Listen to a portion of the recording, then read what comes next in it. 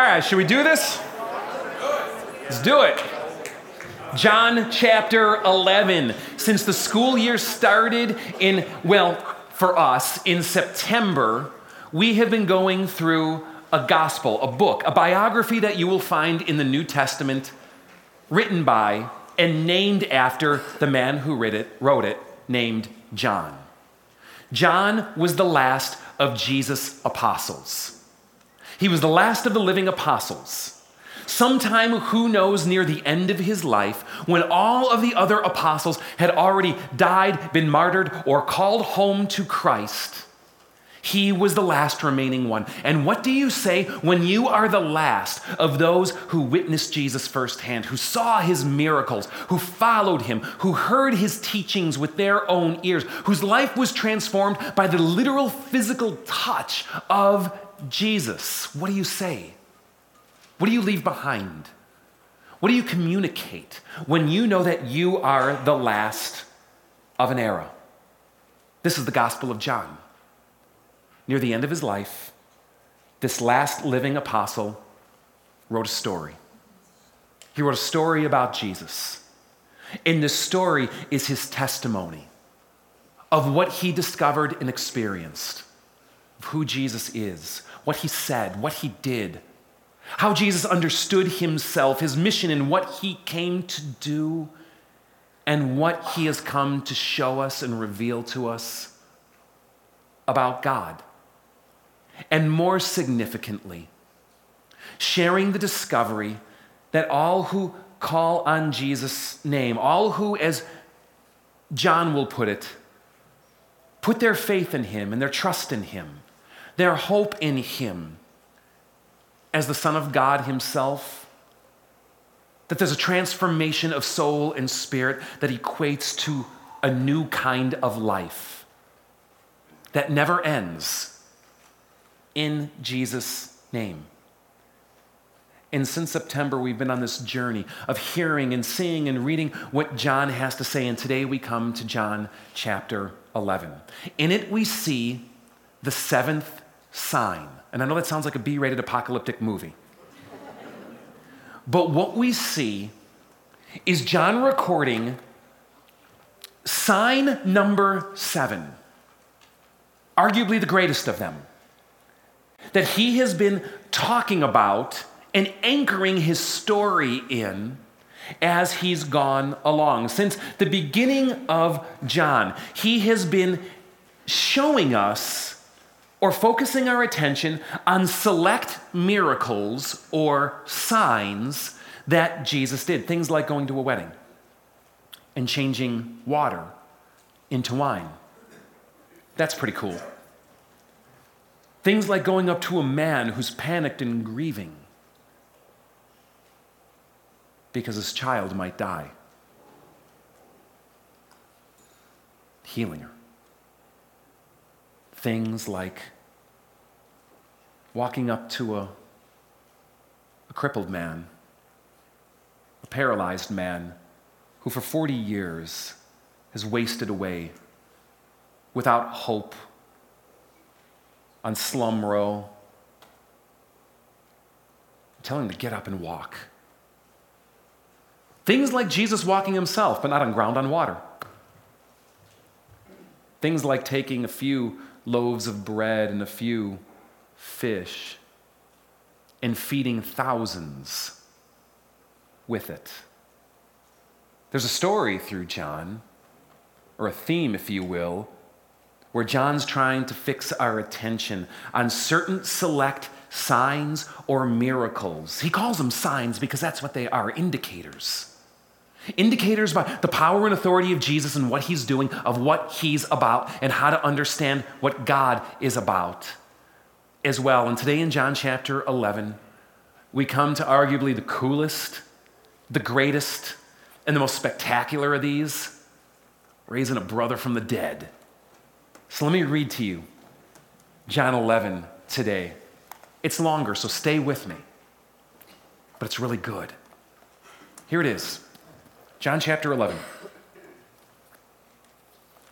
Here we go. Now a man named Lazarus was sick.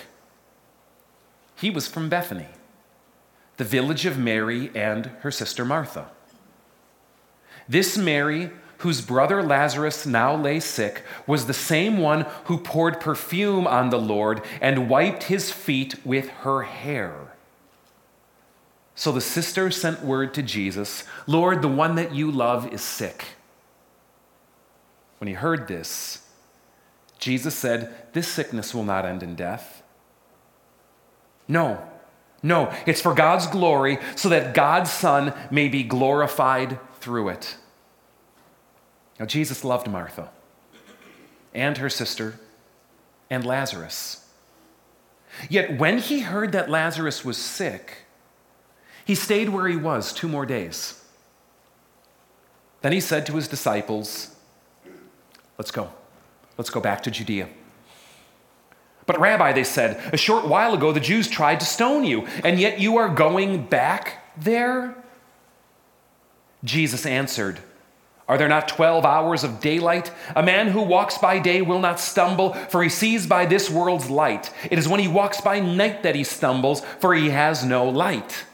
And after he'd said this, he went on to tell them, "Our friend Lazarus has fallen asleep, but I am going there to wake him up." His disciples replied, "Lord, if he sleeps, he'll get better." But Jesus had been speaking of his death, but his disciples thought he meant actual natural sleep. So then he told them plainly, "Lazarus is dead. And for your sake, I'm glad I was not there, so that you may believe. But let us go to him." Then Thomas, also called Didymus, said to the rest of the disciples, Let's go too, that we may die with him." Now, on his arrival, Jesus found that Lazarus had been already in the tomb for 4 days. Bethany was less than 2 miles from Jerusalem, and many Jews had come to Martha and Mary to comfort them in the loss of their brother. When Martha heard that Jesus was coming, she went out to meet him, but Mary stayed home. "Lord," Martha said to Jesus, "if you had been here, my brother would not have died. But I know that even now, God will give you whatever you ask." And Jesus said to her, "Your brother will rise again." Martha answered, "I know he will rise again in the resurrection at the last day." To which Jesus said to her, "And let me show this to you. I am the resurrection and the life. The one who believes in me will live even though they die. And whoever lives by believing in me will never die." And then he asks this question: "Do you believe this?" Take a step forward from the story on the page. Do you believe this? Let Jesus' question come to you today. Do you believe this? Say it with me. I am the resurrection and the life. The one who believes in me will live even though they die, and whoever lives by believing in me will never die. Do you believe this? Jesus is making his same invitation to believe something crazy and powerful and filled with hope and long shot. To believe something so contrary to the world as we know it today.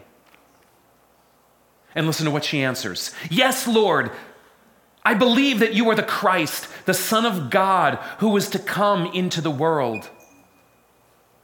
And after she had said this, she went back and called her sister Mary aside. "The teacher's here," she said, "and is asking for you." When Mary heard this, she got up quickly and went to him. Now Jesus had not yet entered the village, but was still at the place where Martha had met him. And when the Jews who had been with Mary in the house comforting her noticed how quickly she got up and went out, they followed her, supposing she was going to the tomb to mourn there. When Mary reached the place where Jesus was and saw him, she fell at his feet and said, "Lord, if you had been here, my brother would not have died."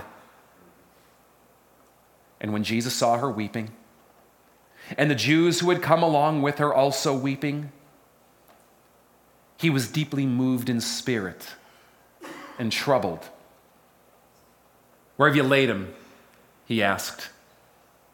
"Come and see, Lord," they replied. And Jesus wept. Then the Jews said, "See how he loved him?" But some of them said, "Could not he who opened the eyes of the blind man have kept this man from dying?" Jesus, once more deeply moved, came to the tomb. It was a cave with a stone laid across the entrance. "Take away the stone," he said. "But Lord," said Martha, Lazarus' sister, "by this time, there's a bad odor, for he's been in there 4 days." Then Jesus said, "Did I not tell you that if you believed, you would see the glory of God?" So they took away the stone. Then Jesus looked up, and here's what he said. "Father, I thank you that you have heard me. I know that you always hear me, but I said this for the benefit of the people standing here, that they may believe that you have sent me." Now, when he had said this, Jesus called out in a loud voice, "Lazarus, come out!" And the dead man came out, his hands and feet wrapped with strips of linen and a cloth around his face. And Jesus said to them, "Take off the grave clothes and let him go." Therefore, many of the Jews who had come to visit Mary and had seen what Jesus did put their faith in him. But some of them went to the Pharisees and told them what Jesus had done. Then the chief priests and the Pharisees called a meeting of the Sanhedrin.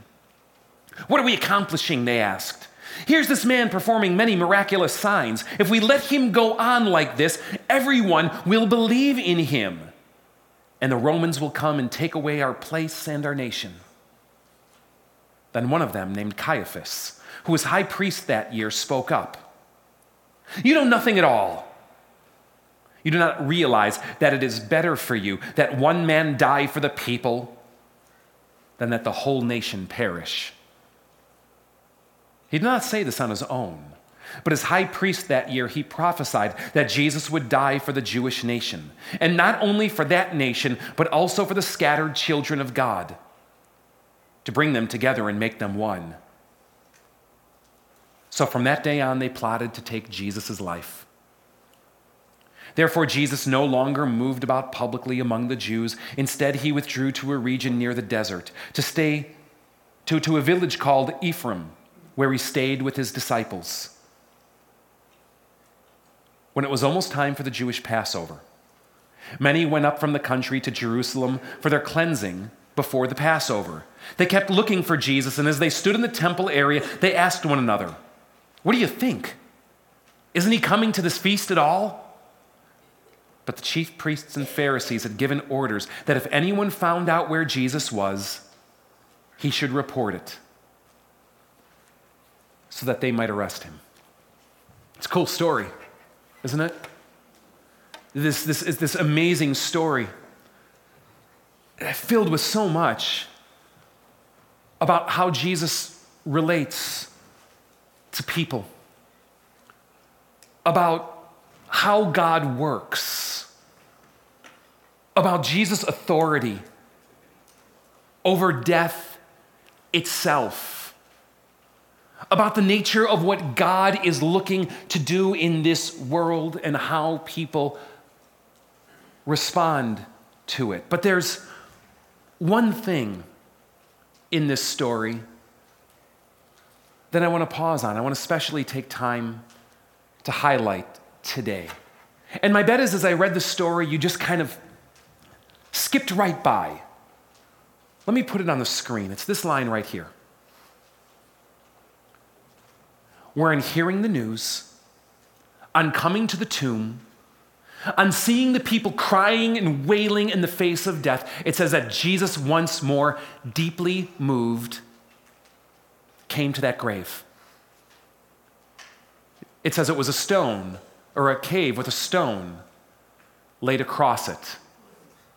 It's where he said, take away the stone. I want to drill down into this phrase, and I want to drill down into something in particular. This one little line, this one little word packet.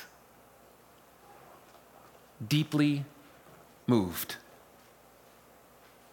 Jesus is there in the face of suffering, and he's deeply moved. He's there in the face of grief, and he's deeply moved. He's there in the face of death, and Jesus is deeply moved. There's something that brings me immense comfort, that God is deeply moved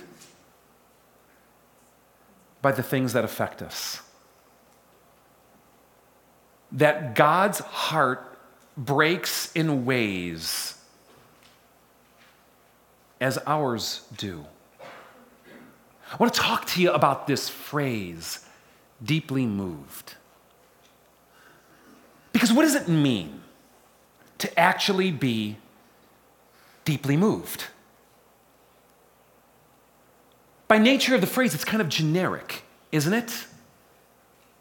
And my suspicion is we've seen people deeply moved in our lives in all kinds of ways. Have you ever been to a sporting event? Have you ever been to a concert? Have you ever been to some kind of big celebration? Have you ever been to a wedding and you were happy that they were getting married? Have you ever seen people deeply moved at times like that? What does it look like? Clapping, cheering, celebrating, singing. Have you ever had those moments where you're bursting out of your own skin with joy and excitement and just enthusiasm in the spirit of the room, or maybe the Spirit of God who's moving upon you? Sometimes we see deeply moved look like that. Something tells me that that's not what this is getting at here. Many of you have memorized the shortest verse in the Bible. And if not, you're going to memorize it today. Ready? Jesus wept. Isn't that great?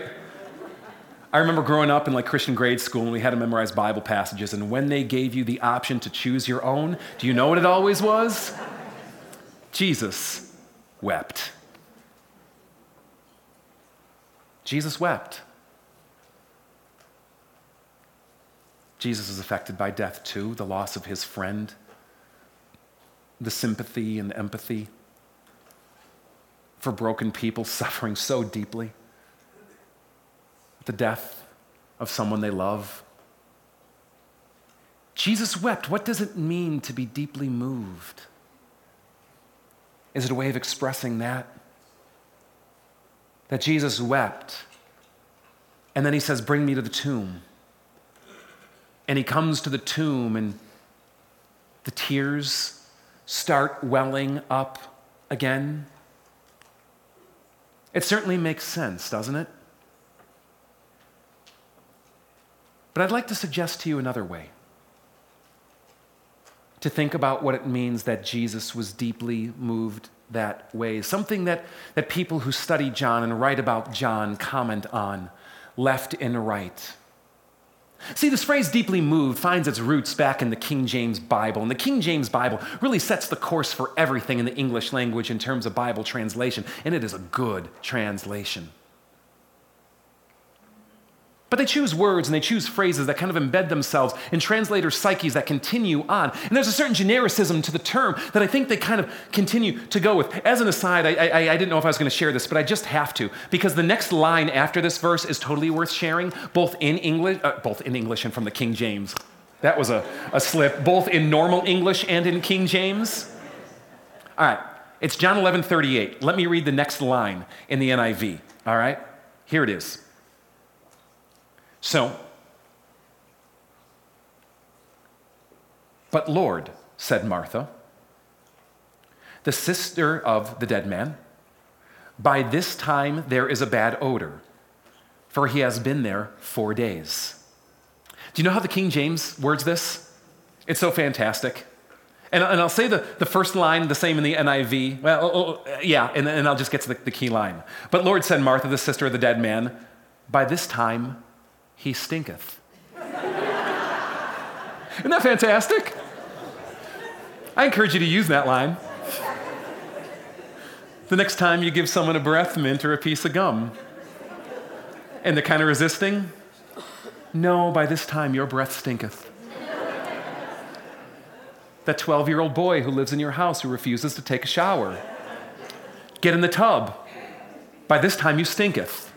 There is a lot of traction in this phrase. But here's Jesus at the tomb of a man who's clearly dead. Not kind of dead, not sort of dead, rotting away for 4 days. Dead. And he's deeply moved. There's something commentators will talk about in this phrase, the way the language underneath gets translated to deeply moved, and they point to some parallels. They'll point you to classical Greek. Well, they'll talk about how this word that gets translated deeply moved is the same word that in classical Greek they would use to describe when a horse would snort. Right? Which is kind of interesting in its own right. But let me add a layer, especially in war or in a race. For humans, it seems to follow this kind of trajectory. A word packet used to describe people who are angry, outraged, fury, a contempt that says, "I'm not going to take it anymore." And they do something about it. You see it used that way in the other Gospels in the Bible. There's a story in Matthew chapter 9 where Jesus heals 2 blind men. And everyone is spreading the word about Jesus, and he's kind of getting fed up about it. And he goes and he heals these 2 blind men, and he does it in private. And then he warns them. It says he gives them a stern warning not to tell anyone about it. It's the exact same word phrase. Jesus was deeply moved and warned them. Don't tell anyone. Don't do it. I always wondered how Christian evangelism would work for the better if we just told people not to do it, and then you go, "Oh, you're not going to tell me what to do." The one I like even more even ties into the story. But you won't find the details there. You'll find the details in Mark. Did you catch earlier at the beginning of the story in John chapter 11 how the man who died, his name is Lazarus, and he has 2 sisters, Mary and Martha, and Jesus was close with them all, right? And did you catch that one weird little thing about Mary? How there was this episode or a little bit earlier where she took some expensive perfume and broke it and poured it on Jesus' feet and then literally wiped it with her hair, which I'm assuming was still attached to her head, right? It's kind of weird, isn't it? But at the same time, there's something that there's something cool maybe in there.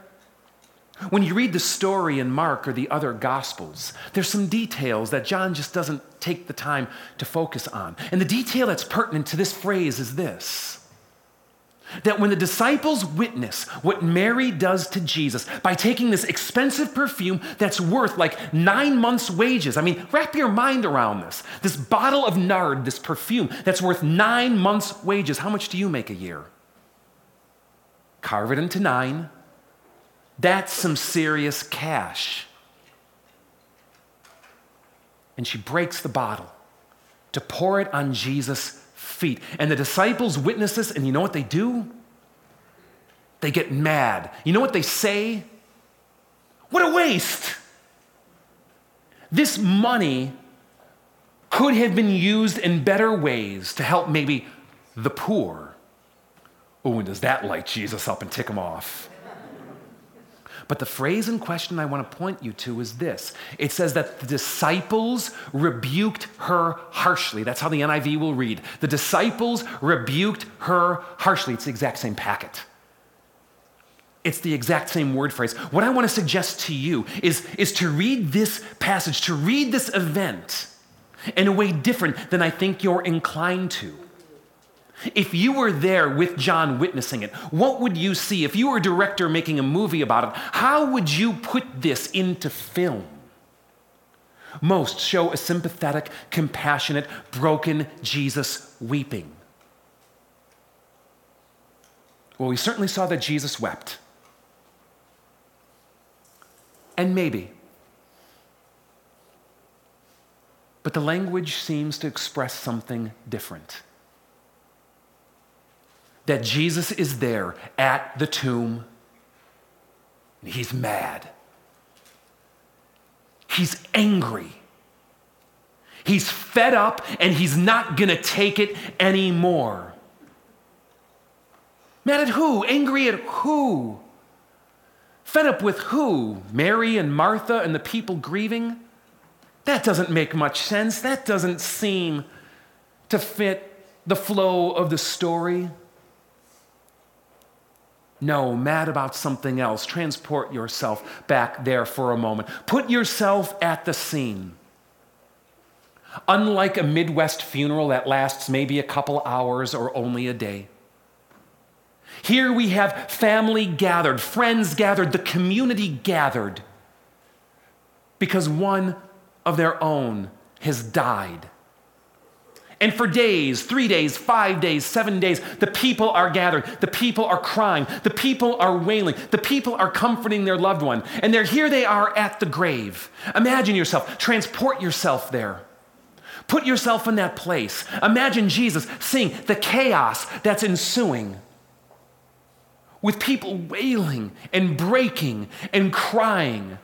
Standing there in front of this tomb, this symbol of the victory of death, the inevitability of death, the futility of life because of death. And he's angry because death is not going to torture, torment, and terrorize my people anymore. He's fed up. He's moved. And he's going to do something about it. And imagine Jesus standing there in the middle of it all with the brokenness and resignation and suffering of the people around him, shouting out to death in a loud voice, "Lazarus, come out!" And death having no choice but to bow before him. Because what John wants you to see, the story that he's telling, is that this Jesus is no ordinary man, that in this Jesus there is the power and authority even over death itself, that God has come. And when God comes on the scene, even death goes fleeing, because that is who God is. I have come that they may have life and have it to the full, Jesus says. And it ain't just words. One commentator, a guy named Gary Burge, great man, read anything you can by him. He's actually come and spoken here at FOF in the past. He writes this: God's people possess knowledge of life. They should possess a faith that claims victory at the grave, but here they stand overcome in seeming defeat. And here stands the one in whom victory, life, and resurrection are powerful realities. Jesus is angry at death itself and the devastation it brings. Jesus is mad when death comes your way. Jesus is mad when death infects your family. God is mad when it seems like he is passively standing by, staying away and letting life follow its course. It moves him deeply. Do not think that God is disinterested in your suffering and grief. No, God is moved, and John wants us to see it. And Jesus that day does something about it. This is a window to the hope of the life that Jesus talks about, the life that Jesus brings to everyone who puts their hope, trust, and faith in him as someone more than just a man. There's something else I'd like to point out in this story as well. There were many who saw this sign. And I mean, just imagine witnessing something like that. And it led them to take that step to put their faith in him. But there were many who went the opposite way. And because of it, wanted to kill him. Isn't that crazy? Isn't that strange? And isn't it ironic that if someone actually raises a dead person, you think you can kill him? I mean, there's so many levels here. But it reveals something to me. And we've seen it throughout John in how people respond. That sometimes no matter what a person sees, no matter what a person hears, no matter what a person witnesses, no matter what a person experiences, no matter how God works in their life, they just simply refuse to believe and gnash their teeth and decide to go another way or choose a cold indifference, apathy, or silent contempt. I know I'm speaking to some of you here today who have struggled with someone that you love, a spouse, a child, a friend, a parent, someone that you pray for, and it doesn't seem to do anything. Someone that you pull for, you witness to, you invite. Someone who has seen the work of God in their life, someone who has heard it and knows it, someone who's been brought up in it. And no matter what happens, everything seems to be met with a sense of indifference or apathy or hostility to the message you bring. And you don't know what to do. Because you stand as powerless before the situation as you do before death itself. I want to speak to you today, and I want to encourage you in this. Do not stop hoping. Do not stop praying. Because God is the one who can raise the dead, the physical and the spiritual too. I want to share a story with you, and then we'll share an even cooler one. How many of you remember Sandy Ward? Several of you who are in the room. She was one of our founding members here at Fellowship of Faith. Died in 2012. And I would call Sandy a church widow. Not because she was a widow, but because when it came to her faith life and her church involvement, she effectively was. She'd been married to this man named Tom up to the day she died for over 40 years. He was a Vietnam vet, saw some ugly things. He was cynical and angry. Tom, later in his life, was afflicted by Parkinson's disease. For years, decade or more, decades, confined to a wheelchair. And it made him more angry, bitter, filled with hate and contempt, with nowhere to direct it, so it just consumed his life. And Sandy loved that man. She prayed for that man. She invited and shared. She wept in her heart over her husband who disbelieved God because he hated the Lord. She would be ridiculed by him. She would get the rolling of the eyes. She would get the write-off. It was cold. It was hard. This woman took abuse. No, not physical. But that day-to-day emotional erosion that happens with someone who holds you because of your beliefs in contempt, scoffs and laughs and ridicules. But I'll tell you this. For over 40 years, she never stopped praying for her husband. Oh, there were dark nights of the soul. Oh, there were dark seasons too, I'm sure. But God would bring her back again. It was shortly before Sandy died that a bunch of people from this church went over to her house. Not the first time, not the only time. But they went there to help them fix some things and clean some things up. Nancy was a hoarder. Sandy, I said Nancy.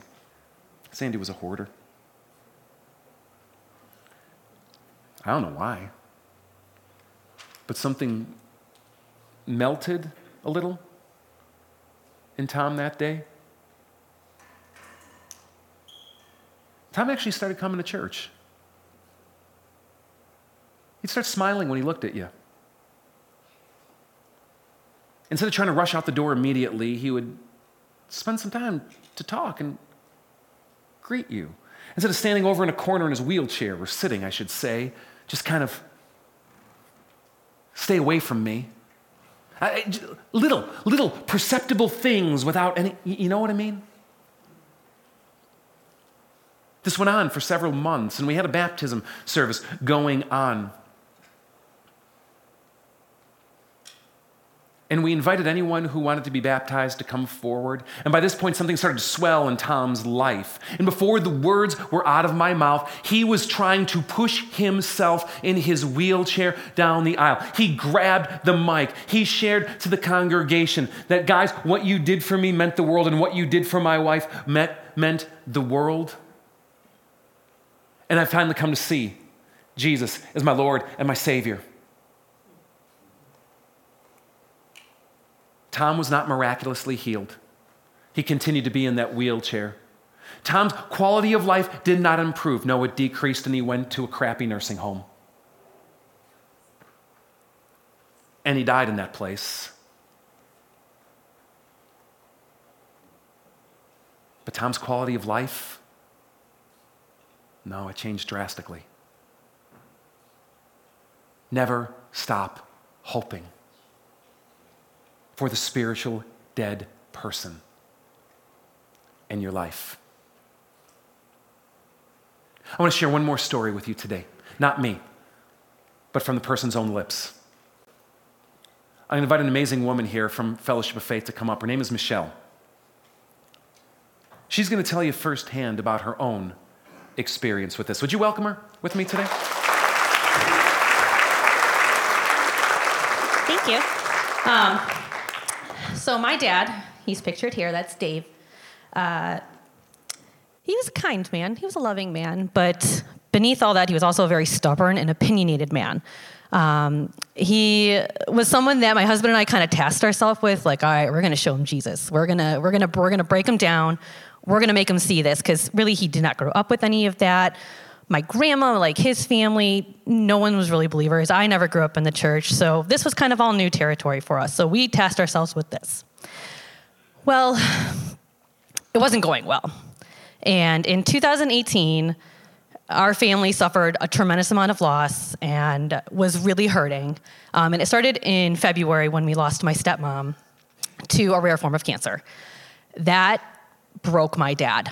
At that point, he really thought that God hated him. He really saw no reason to believe something, because he felt like he was being punished. He lost the love of his life. after she passed, his health started taking a really hard toll. He had already suffered a massive heart attack in like 2012-ish and had already had and beaten cancer himself. But in the months after my stepmom died, it got worse. We noticed he was getting really sick, and we started taking him to doctor's appointments and stuff. And I remember really distinctively, it was Thanksgiving. He was supposed to come to my house and celebrate with us, but he just was not well enough to do that. And instead, my husband and my kids, we all went to see him that Sunday after. And he was pretty much bedridden at this point, and we're all playing around, hanging out at the house, and my husband, Ben, jokingly goes, all right, I'm gonna start putting up your Christmas decorations. And my dad, with the most anger and hatred he could have in his voice, which was pretty raspy at this point because of his cancer, he said, deadpanned my husband and said, you put up one effing Christmas decoration and I'm going to lose my mind. Because why the hell should I celebrate someone that doesn't give a damn about me? Like, it was hard. And I remember Ben looking right at me. I could see the sadness in his eyes. We thought we'd lost him. We'd lost our opportunity. There was no way we're going to be able to save this man. There was no way we were going to be able to tell him that, hey, Jesus actually really loves you. So we went about our day, and you fast forward a couple weeks later, and my dad lands in the hospital. He had emergency surgery to remove a lot of fluid around his heart. He was in the ICU for a couple of days, and as he started to come out of it, coming out of sedation, you get kind of wacky.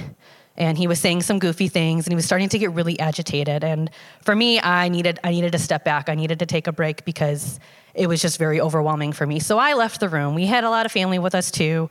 At some point, they also kind of stepped back, leaving just my dad and my husband, Ben, in the room together.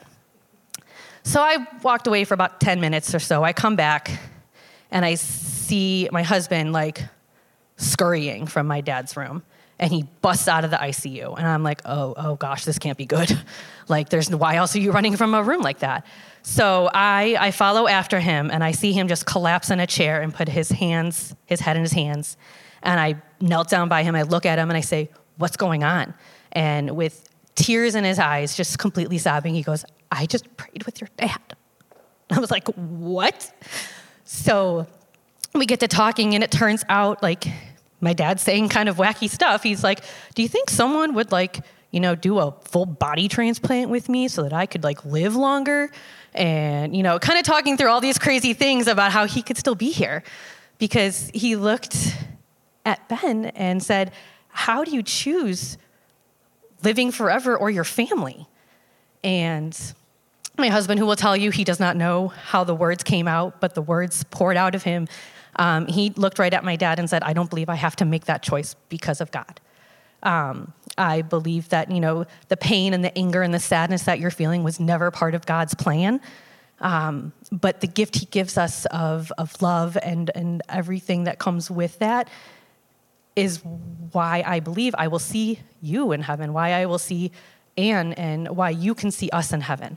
And my dad agreed with it. And they prayed. And it wasn't long after that, he told Ben that he wanted to talk more about it later. And unfortunately, a nurse had come into the room, and that's when my husband had kind of scurried off. And we never got to finish that conversation. My dad went to a hospice care room not long after that moment. And we were all there. It was me and my husband, my sister, Susie, and my two stepsisters, Megan and Maureen. My dad's sister, my aunt, had also happened to be there. We were just talking and giggling and laughing and smiling. And, I got to tell him one more time about how God loves him. And he's like, I know. And it was kind of like, a typical dad response, which was really wonderful for me. And it was starting to near the end of the night. And by end of the night, I mean 8 o'clock, he was like, all right, you guys can go now. And we're like, well, no, we want to hang out. And he's like, no, you need to go. So we all kind of ushered out. I was the last one to say goodbye. I gave him a kiss, and I got to hear I love you. And then the next morning at about 7:30, I received a call from the hospital that he had passed. We don't know exactly when, but oh my gosh, never give up. Just witness to people. Honestly, just being with him him knowing like our involvement, we didn't really throw the Bible at him. We weren't throwing Jesus at him. We were just being with him. We were telling him about all the things that we do with our church family and things like that. And it obviously started something in him that we never knew did. It totally was amazing. And I cannot say it enough. Like, don't lose hope. It's real and it's there. And ironically enough, we actually lost my grandma that same day, my dad's mom. So it was kind of a double whammy for us. But man, my dad's in heaven, and there's nothing greater than the peace of that after receiving just like a devastating phone call.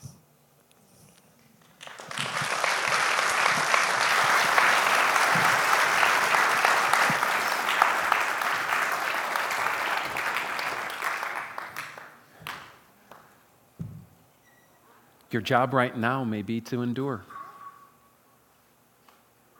the eye rolls, scoffing, the resistance. Never lose hope.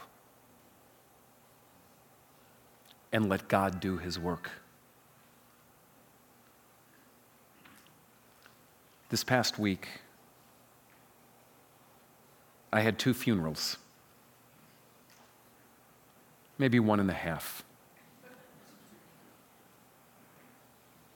But stood by 2 separate gravesides. And we did something, and I'd like to do it with you. It's better on your feet. If you don't mind, please stand.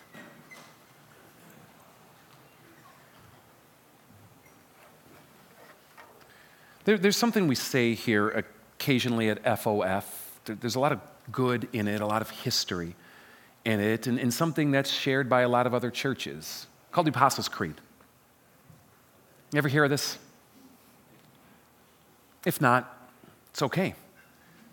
But it's an ancient statement of faith. Goes back arguably to the 2nd century AD. It's something that Christians would say, particularly when they were baptized, with the understanding that on their baptism they were transferring from death to life, and that God was beginning the process of the new life in him. It struck me as we were standing there at the cemetery in Cary and another in Lake Geneva, next to a coffin and a hole in the ground, that it's something more than that. Oh, it's a statement of faith. But a statement of faith is not just a recitation of what I believe so I make sure I understand it correctly. A statement of faith is not just like, oh, okay, here's the right things I got to kind of keep repeating so I stay spot on. No, it's something that comes from a spirit of being deeply moved. Deeply moved like Jesus was next to that tomb. Deeply moved in the face of death. Broken and weeping, but angry. But an anger that snorts like a horse. An anger that says in defiance to death, you may have me now. But because this person is in Christ, you do not have them forever. Think about that as you say it today. Think about what these words are saying, and think about it through the lens. Like Jesus would have said at that tomb when he cried, Lazarus, come out.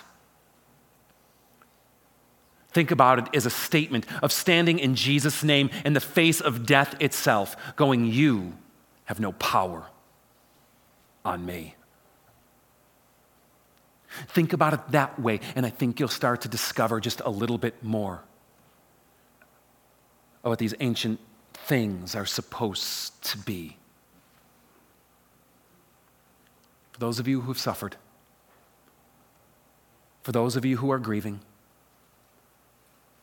for those of you who fear death, I invite you to proclaim this with me. I believe in God, the Father Almighty, maker of heaven and earth, and in Jesus Christ, his only Son, our Lord, who was conceived by the Holy Spirit, born of the Virgin Mary, suffered under Pontius Pilate, was crucified, died, and was buried. He descended into hell. But the third day he rose again from the dead. He ascended into heaven and sits at the right hand of God the Father Almighty. From thence he will come to judge the living and the dead. And I believe in the Holy Spirit, the holy Christian church, the communion of saints, the forgiveness of sins, the resurrection of the body, and the life of the age to come. Amen.